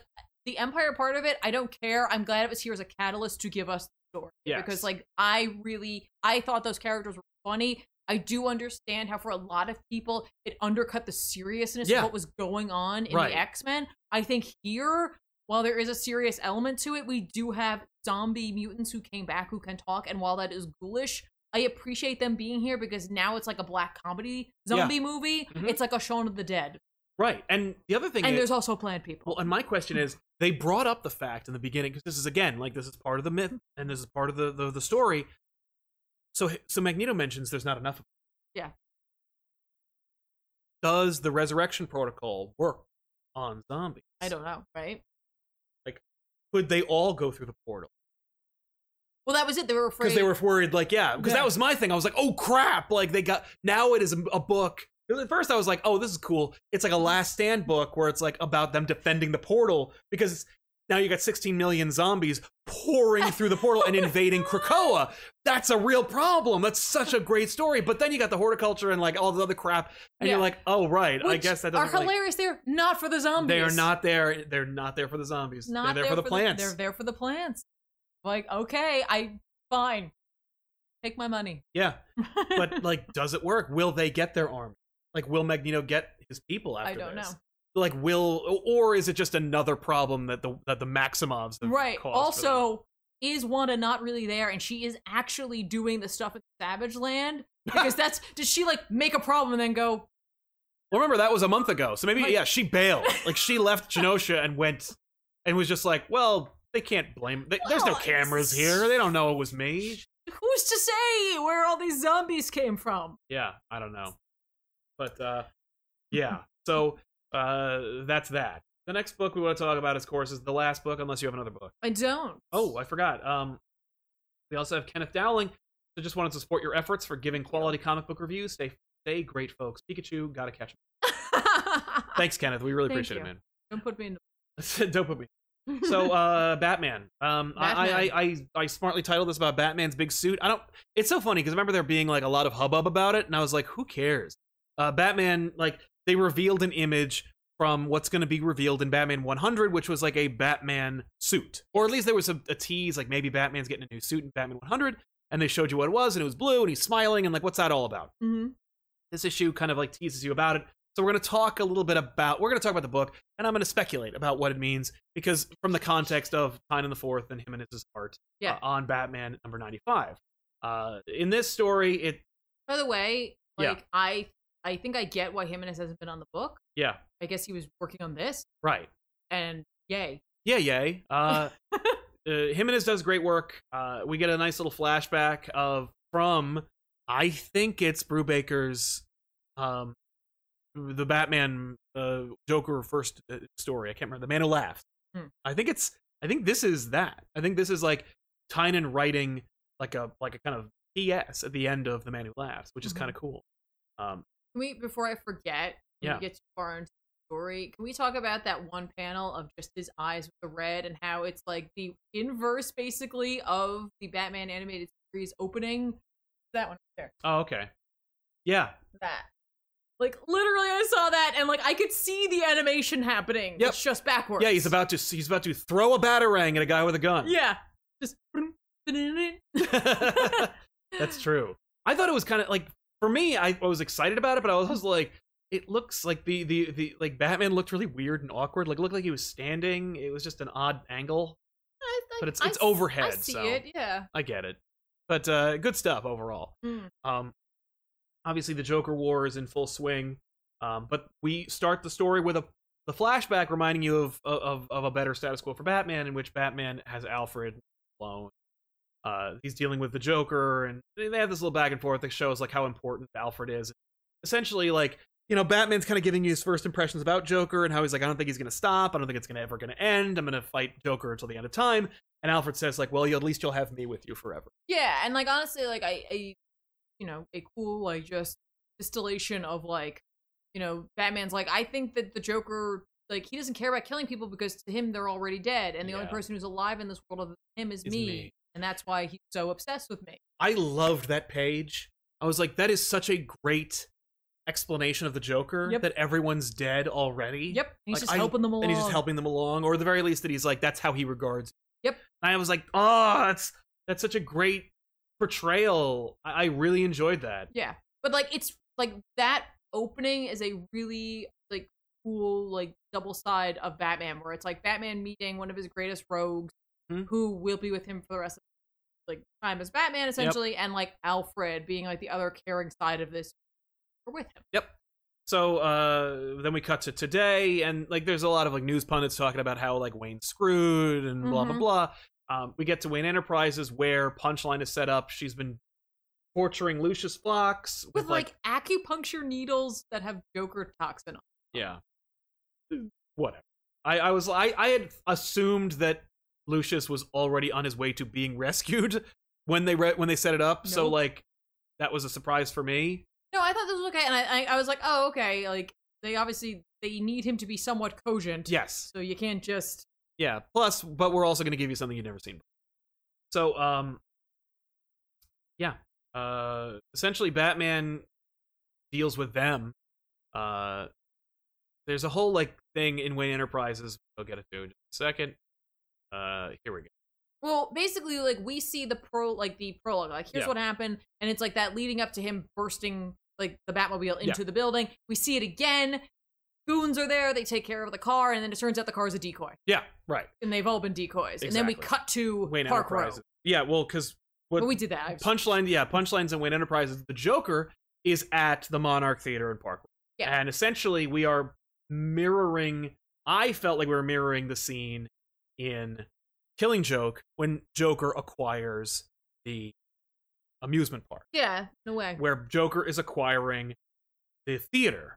And it's amazing because, like, this is a Joker who has no qualms about, like, acting on knowing who Batman is, and acknowledges a question that I guess I've never asked myself, which is, why the hell didn't Batman ever buy the theater? He tried. Well, that's what we're setting up now, is that he did, and he's never offered enough. Yeah. And that Joker offered a small fortune, or a large fortune. Yeah. And so he asks, the caretaker, and the caretaker is one of the only few remaining living people who, like, was a witness to the death of Wayne. Yes. But he's like this wormy, pathetic man. Yeah, he's an old man. He's like legally blind, basically. Yes, which is of course setting up like how he doesn't immediately run away. Joker, that it's the Joker. But Joker's setting up this whole thing, and the old man like keeps like referring to how he keeps hearing people, but that's impossible because the theater's like run down, no one's there. But Joker's been populating it with like people on Joker toxin. Yeah. Which I assume he'll be going shortly. But yeah, so we set that up. Well, yeah, they say the Joker says they're waiting for you. They're waiting for you. And the rest of Gotham. Yeah. So Joker's acquiring the Monarch Theater. He's setting up Mark Azoro. We set up the Power Broker, who's now like the Joker's or underbroker. Yes. Who's setting up who's basically Joker's accountant now. Yeah, but he looks like an attorney. Yes. But we're also setting up that the police stand with Batman and Bruce Wayne. They do. Yeah, well they're probably gonna get fired. Yeah, or killed. It depends. Out of a cannon, I suppose, fired. Right. But yeah.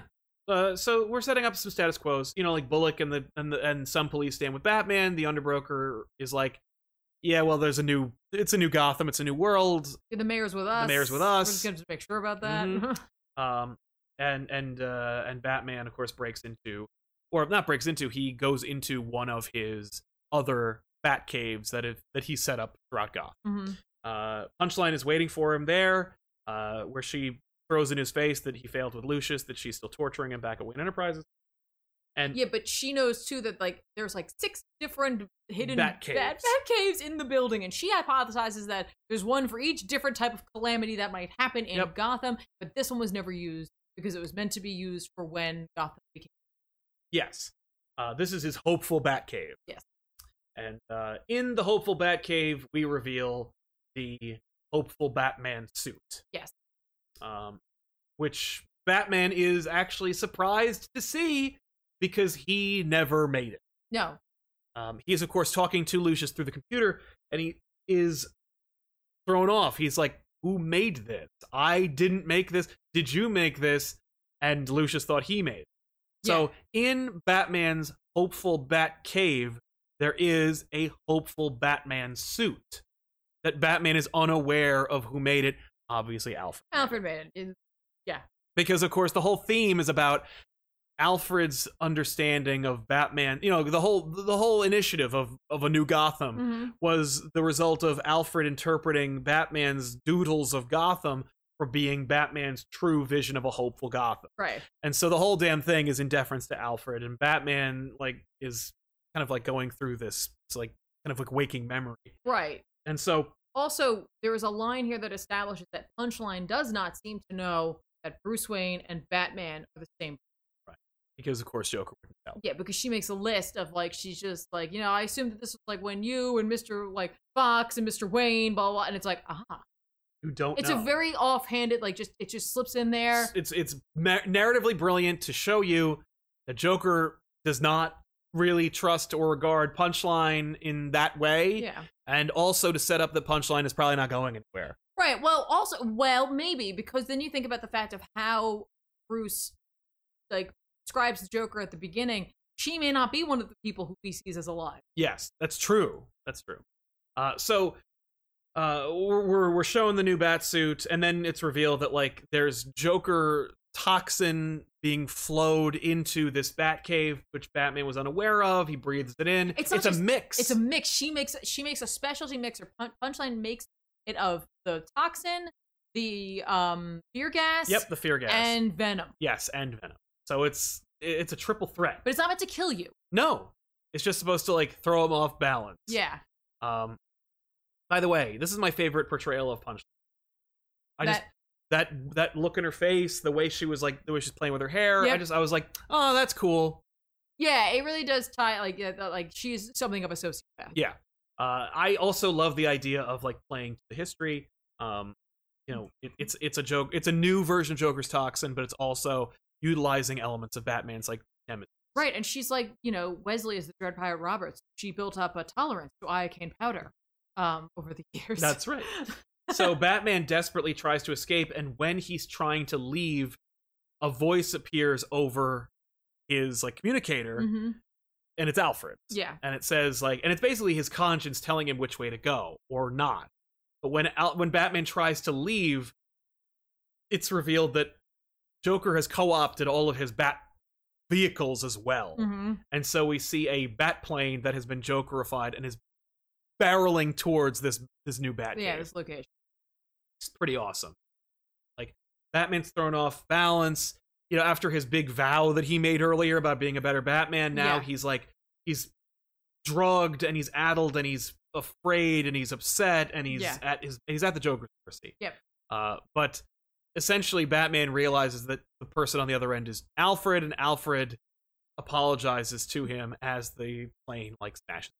Right. What I like about this so far is the way in which Tynion is tearing him down. Yes. Because he's tearing him down in a way that he can rise up from it again. Right. You know what I mean? There's a problem I've noticed with certain new comic book stories and writers where they're we're going to break this character down, we're going to build them back up, and we're going to forget everything you ever knew about this character. And it's you throw the baby out with the bathwater most of the time, or they break them too badly, or they throw them too far, or the reveal and the build isn't strong enough to have warranted the breakdown. Right, or the person doing it wouldn't typically be able to do that. Right. You've picked the right antagonist who could do this, and honestly, the way in which they're going about it, I like it. I like it quite a bit. Yeah. It's not in a way where so far that we're Batman does something you can't come back from. Exactly. You know what I mean? This is something that he can actually come back from and rise from. Yeah, and it will be a triumph when he does. Well, at least in this first. And I'm pretty sure Joker resurrected Alfred. Tell you, live? Yeah, I'm thinking it was. I would love to see because she was yeah, she's sorry. Or Damian was hey, Yeah, Damien's not in this book, by the way. No, but like could have made a call, been like, yeah, we need to do this. I think it's Joker though. Right. And I think it's because it's all Joker centric, and Joker is playing it very personally. That's true. Acquiring the Monarch Theater, playing the Zorro movie, setting it all up, knowing who he is, but not ever saying it. I think that because also you get Alfred saying he's sorry. That, like, that Joker is using Alfred to execute some of these plans. That like the only reason why Joker knew about this suit is because Alfred made it, and because he brought Alfred back to make it. Because he's like, listen, if I'm going to break you down, if I'm going to kill you, if I'm going to destroy you, everyone's got to come back. He could have also known that though because they had access to all the computers. Yeah, you know what I mean? Like they could have just found it, and like maybe it's not that he brought it back. Maybe he's utilizing some sort of voice mimicking technology. You know what I mean? It could be that. It could be that sad. But it could also be that, like, maybe when Joker accessed Batman's, like, you know, wealth of knowledge from the cave, that, like, there's a Lazarus protocol. You know what I mean? Like, if ever this happens, like, I've synthesized a thing that, like, makes the Lazarus pit work without making you crazy and stuff. Yeah. Like, I could see that happening. So that's the book. The book is just another chapter in the Joker War, which is just, like, you know, Batman's brought down. He's and seemingly killed. I think he's gonna like pretend to be dead and hide, and you know we're gonna break him down more. Sure. I mean, like going off of, I just want to go back really quickly. Yeah. Like Alfred does say that, you know, like I'm sorry, we're all dead, which is kind of what Joker said. Well, what Batman says that he thinks the Joker thinks for the world. Yes, that's right.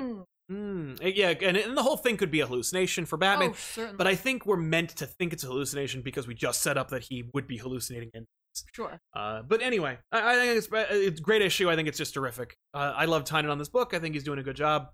It's a good series. Yeah. Let's talk a little bit more about this suit. Because there's a lot of opinions about it, and I wanted to address them because we put in the thumbnail. I think that we've seen the suit, and we've seen it with Batman's face in it, and in the image that we've seen, he's smiling. And I think that the allusions to like Clooney and Batman Forever and stuff like that are intentional because those movies are goofy and fun and they're supposed to be like lighthearted. Right. And this is Alfred's design for like a hopeful Batman. And I think it's supposed to be that this is a Batman because like Bruce is compelled to be Batman. He can't stop. Yeah. But maybe he can win. And if he does, he'll still be Batman, but he can be an image of hope and feel good while wearing it. Right. I mean, I'm not saying I'm loving this right now. I've seen this one image and I've seen the other image with the face. And I didn't like the artist's depiction of it, so I really can't take it off of there either. I thought the face was weird. But this image, to me, while I do talking about, I am wondering if it's not supposed to be, I know we already have a title called this, but more of a White Knight suit. Because it looks to me more like armor than it does. Yes. It is definitely playing up the whole, like Dark Knight versus like a White Knight, a Light Knight. You know what I mean? Like, you know, a force of the light. Yeah, he looks like a knight. Yeah, and the way the cape is falling. I'm not saying I'm behind that 100%, but that's my interpretation of it. Just seeing it here and the way it's colored. Right. I think that it is meant to be. Yeah, like it's aspirational as opposed to it being practical or expected to be part of a series. Like I wouldn't expect to see Batman in it, except to use it to rise. Like he's like, I haven't, and then he'll put it away. You know what I mean? Like maybe he'll wear it to win the store, like to win at the end, and then he'll put it away and being like, I haven't earned it yet, Al. You know, like we're not there yet. Yeah. As a way of being like, it's fun, and look at what Alfred thinks like a hopeful Batman needs in his arsenal. And so like all of his weapons, maybe they're not like as sharp or as angry or as like offensive. Maybe they're more defensive. I don't know. I'm hopeful because it's like there's no way it's permanent. It's yet another action figure, and it's like who cares at that point? Batman has so many friggin' suits, right? You know, and he's literally wearing a suit that's an homage to the suit you want to see him in all the time anyway. Why not just give him another? Right? Especially if it's blue. It's bringing back that whole like feeling of a hopeful young. And if they ever make another Arkham game, maybe get another suit. Hey, they'll definitely do that. There's no way they won't. Because why not? You know? But yes, especially the belt. The belt is very Schumacher. Yeah. But yeah, I'm not against it. I think it's fun. They don't have the redundant bat buckle. No, which I love. I know you. Yeah. Yeah. Get rid of the redundant. Yeah. Don't put another bat. It's right here. Well, you don't need it. Like, what if somebody's really tiny? I don't see it. Then that's the least of your problem. But yeah. I recommend it. I think it's cool. I liked it a lot. I like the reverence that Tynion seems to have for Bat mythology. For Bat mythology, but also for Alfred. Yes. You know, as opposed to having a decision made by higher ups to get rid of him. Well, yeah, and I think that you can expect Alfred to come back by the end of this story. I would hope so. I mean, like, I don't want it to be like I want him back, but I don't want it to be in a rushed, inappropriate. I'll take rushed and inappropriate as long as the payoff is like if we get like a really well executed reunion between the two of them, you know what I mean? Like if it's Alfred, you know what I mean? If it's like they apparently they spent a lot of time and effort trying to get you to care about or feel weight for the proposal sequence, such that apparently Tom King like really pushed to get David Finch to draw the proposal page. Right. I just want to like when we saw when we were digging through those dollar bins. Yeah. You found that issue that was by Alex Ross of Alfred holding the suit. Yeah. Maybe it's from a dead Batman. Yeah. And it's like I want a page like that. Was the it was the Neil Gaiman. Whatever happened to the Cape Crusader. Yeah. It was that was the book. I don't remember. But I want a page like that of like of Batman and Alfred together. I'm just saying, like, I want it back, but like, the deed has been done, right? And so now earn him back. Yes, that's fair. He's an important character. As long as it's earned back, fine. Mm-hmm. That's fair. I won't argue. I don't want a hand wavy. No. You know. Yeah, we'll probably get like one page. Maybe explaining. I don't know. The Titan Zero. X-Men 10 and 11 are also tie-ins to Empire, along with Empire's X-Men series. Neat. I didn't know that. Super Pooper says, my weak theory is the punchline is a literal punchline to the story. There's a lot of setup and seeing every tiny things that has been paying off. Maybe. Yeah, I've heard that theory that, like, she's gonna get killed at the end, and it's like, we got you. Like, ha ha ha, you cosplayed as her, and you, like, expected big things, and it turns out, like, she's just a big, stupid joke for the Joker. How if people cosplay because they like. Well, I know. I'm just saying, like, but like, you know, like you got a tattoo of her, like, you know what I mean? Like, you thought she was a big important character, the next Harley Quinn, and we let you think that, but like, no, I've heard that too. Right. I don't think that's what's gonna happen, but all right. That's okay. Alex Cash, thanks for being excellent. Thank you, Alex, for being excellent. Thanks for remaining a patron with us. Yes, thank you. We do appreciate it. Thank you so much. Kenneth Dowling, I feel Batman 95 seems to mirror things from Nolan's Batman films. Even Joker's actions from 93 are like Heath Ledger's Joker. What do you guys think? I'll never put you in a ball, Tiffany Hobb. Thank you. Yeah, maybe. I mean, like, it could be. It's probably a love letter to everything that Tynion loves about Batman, because remember, he thought he was done by issue 100, so like everything that he loves about Batman is series. Or at least, like, I would expect everything that Tynion loves about Batman and everything that he wants to say about Batman is going to be crammed into. Yeah. Because he also said he had a statement about how he was like, I don't like Batman being super rich. Mm-hmm. I think it solves every problem, and I think that like we need to bring him back to basics where he's wealthy, but he doesn't have like gazillions of dollars. Right. So like clearly that's an indication as to where he wants to go with that character. So he has plans for that, but that's not like a status quo so much as it is just like an element of his character that you also can't escape from and can't undo immediately. So I feel like we're gonna see pretty much everything that Tynion has to say about Batman in the next like 4 issues. Right. So yeah, let's recommend some books. Okay, go for it. What do you think? Amazing Spider-Man number 45 comes out. Sins Rising. Mm-hmm. I'm gonna read it. We'll see. No, Mark Bagley. No, he's not. Oh yeah, he is the artist. I can't wait. That's exciting. That's neat. I want to see what Bagley has to say on an ongoing Spider-Man title for this issue. X-Men 10. Yep. Sorry. It's okay. Batman Superman number 10. Josh Williamson, great writer. Nice. And what I was hoping for on Batman Superman, we'll see what happens. Empire 3 is coming out. Can you believe it? Series is coming out on time. Yeah. Holy crap. That's you can think about it for sure. Yeah. And it will probably consistently be cool. Hopefully. I have been sleeping on Symbiote Spider-Man because they keep insisting on keeping Greg Land on this book. I loved the first volume, the second volume. I bet I would love more. because it like ups the ante and plays with characters. This third series, I bet it'd be even more exciting, but the art is only gets worse with every issue, so I can't possibly recommend. It's an anti-recommend.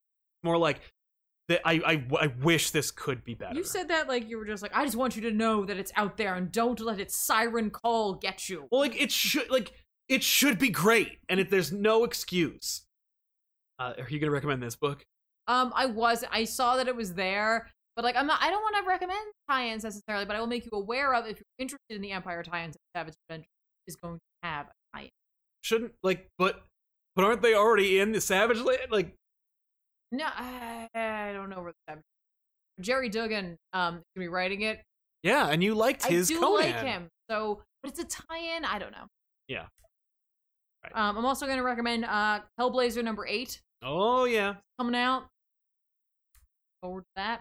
Sweet. Simon Spurrier thing. Yeah, I really like it. And Plunge #5 of 6. Oh no! It's the penultimate issue. Is it really ending? Yeah. Did you know it was going to end at 6? Wow. Yeah. I mean, maybe they'll have a sequel. Plunge 2. Plungier. Yeah. Flash. Get the plunger. Yeah, plunger. Rabel, just a small contribution. Love what you do. Well, thank you so much. Thank you very much, Rab. Appreciate that. And that's it. We want to thank you so much for hanging out with us and checking out this episode of Off the Rack. Hopefully, the audio remained. We're playing with our settings. We're trying things out. Yeah, we're trying new things to improve. I'm like, I can't even wait for the end of the show. But we'll see you guys next week with an all-new episode. Of course, if you want to see more, subscribe to the channel for everything. Click the bell for notifications to be aware of what's happening. Tell a friend. We're trying to grow. Hopefully we can. Go to patreon.com/comicpop to help support us even more if you want to. No obligation thereof, and there's nothing there that you can't enjoy on the channel already except for additional stuff. And of course, if you want to follow this young lady, you can do so at twitter.com/TheRealZoobs, Instagram.com/TheRealZoobs, and Twitch.tv/ComicPop as her playing video games twice a week, Tuesdays and Sundays. You can catch her, hopefully wrap up one of the games she's working on now and move on to the next one. It's going to be very exciting. Worth checking out. It's a lot of fun. Thank you. I hope it is. And if you want to continue this conversation, you can do so by joining the Discord. Keep it civil, keep it cool, and, that's it. So all descriptions, all links for everything that we do are in the description below this video right now. So if you just click that thing, you'll see a treasure trove of options. Subreddits, Twitter handles, Patreons, Discords, Instagrams. It's all there. Click and follow. We do appreciate it, of course. And if not, we'll see you guys next week with an all-new episode. I'm Sal. I'm Tiffany. So long, everybody, and thanks a lot for watching. Bye.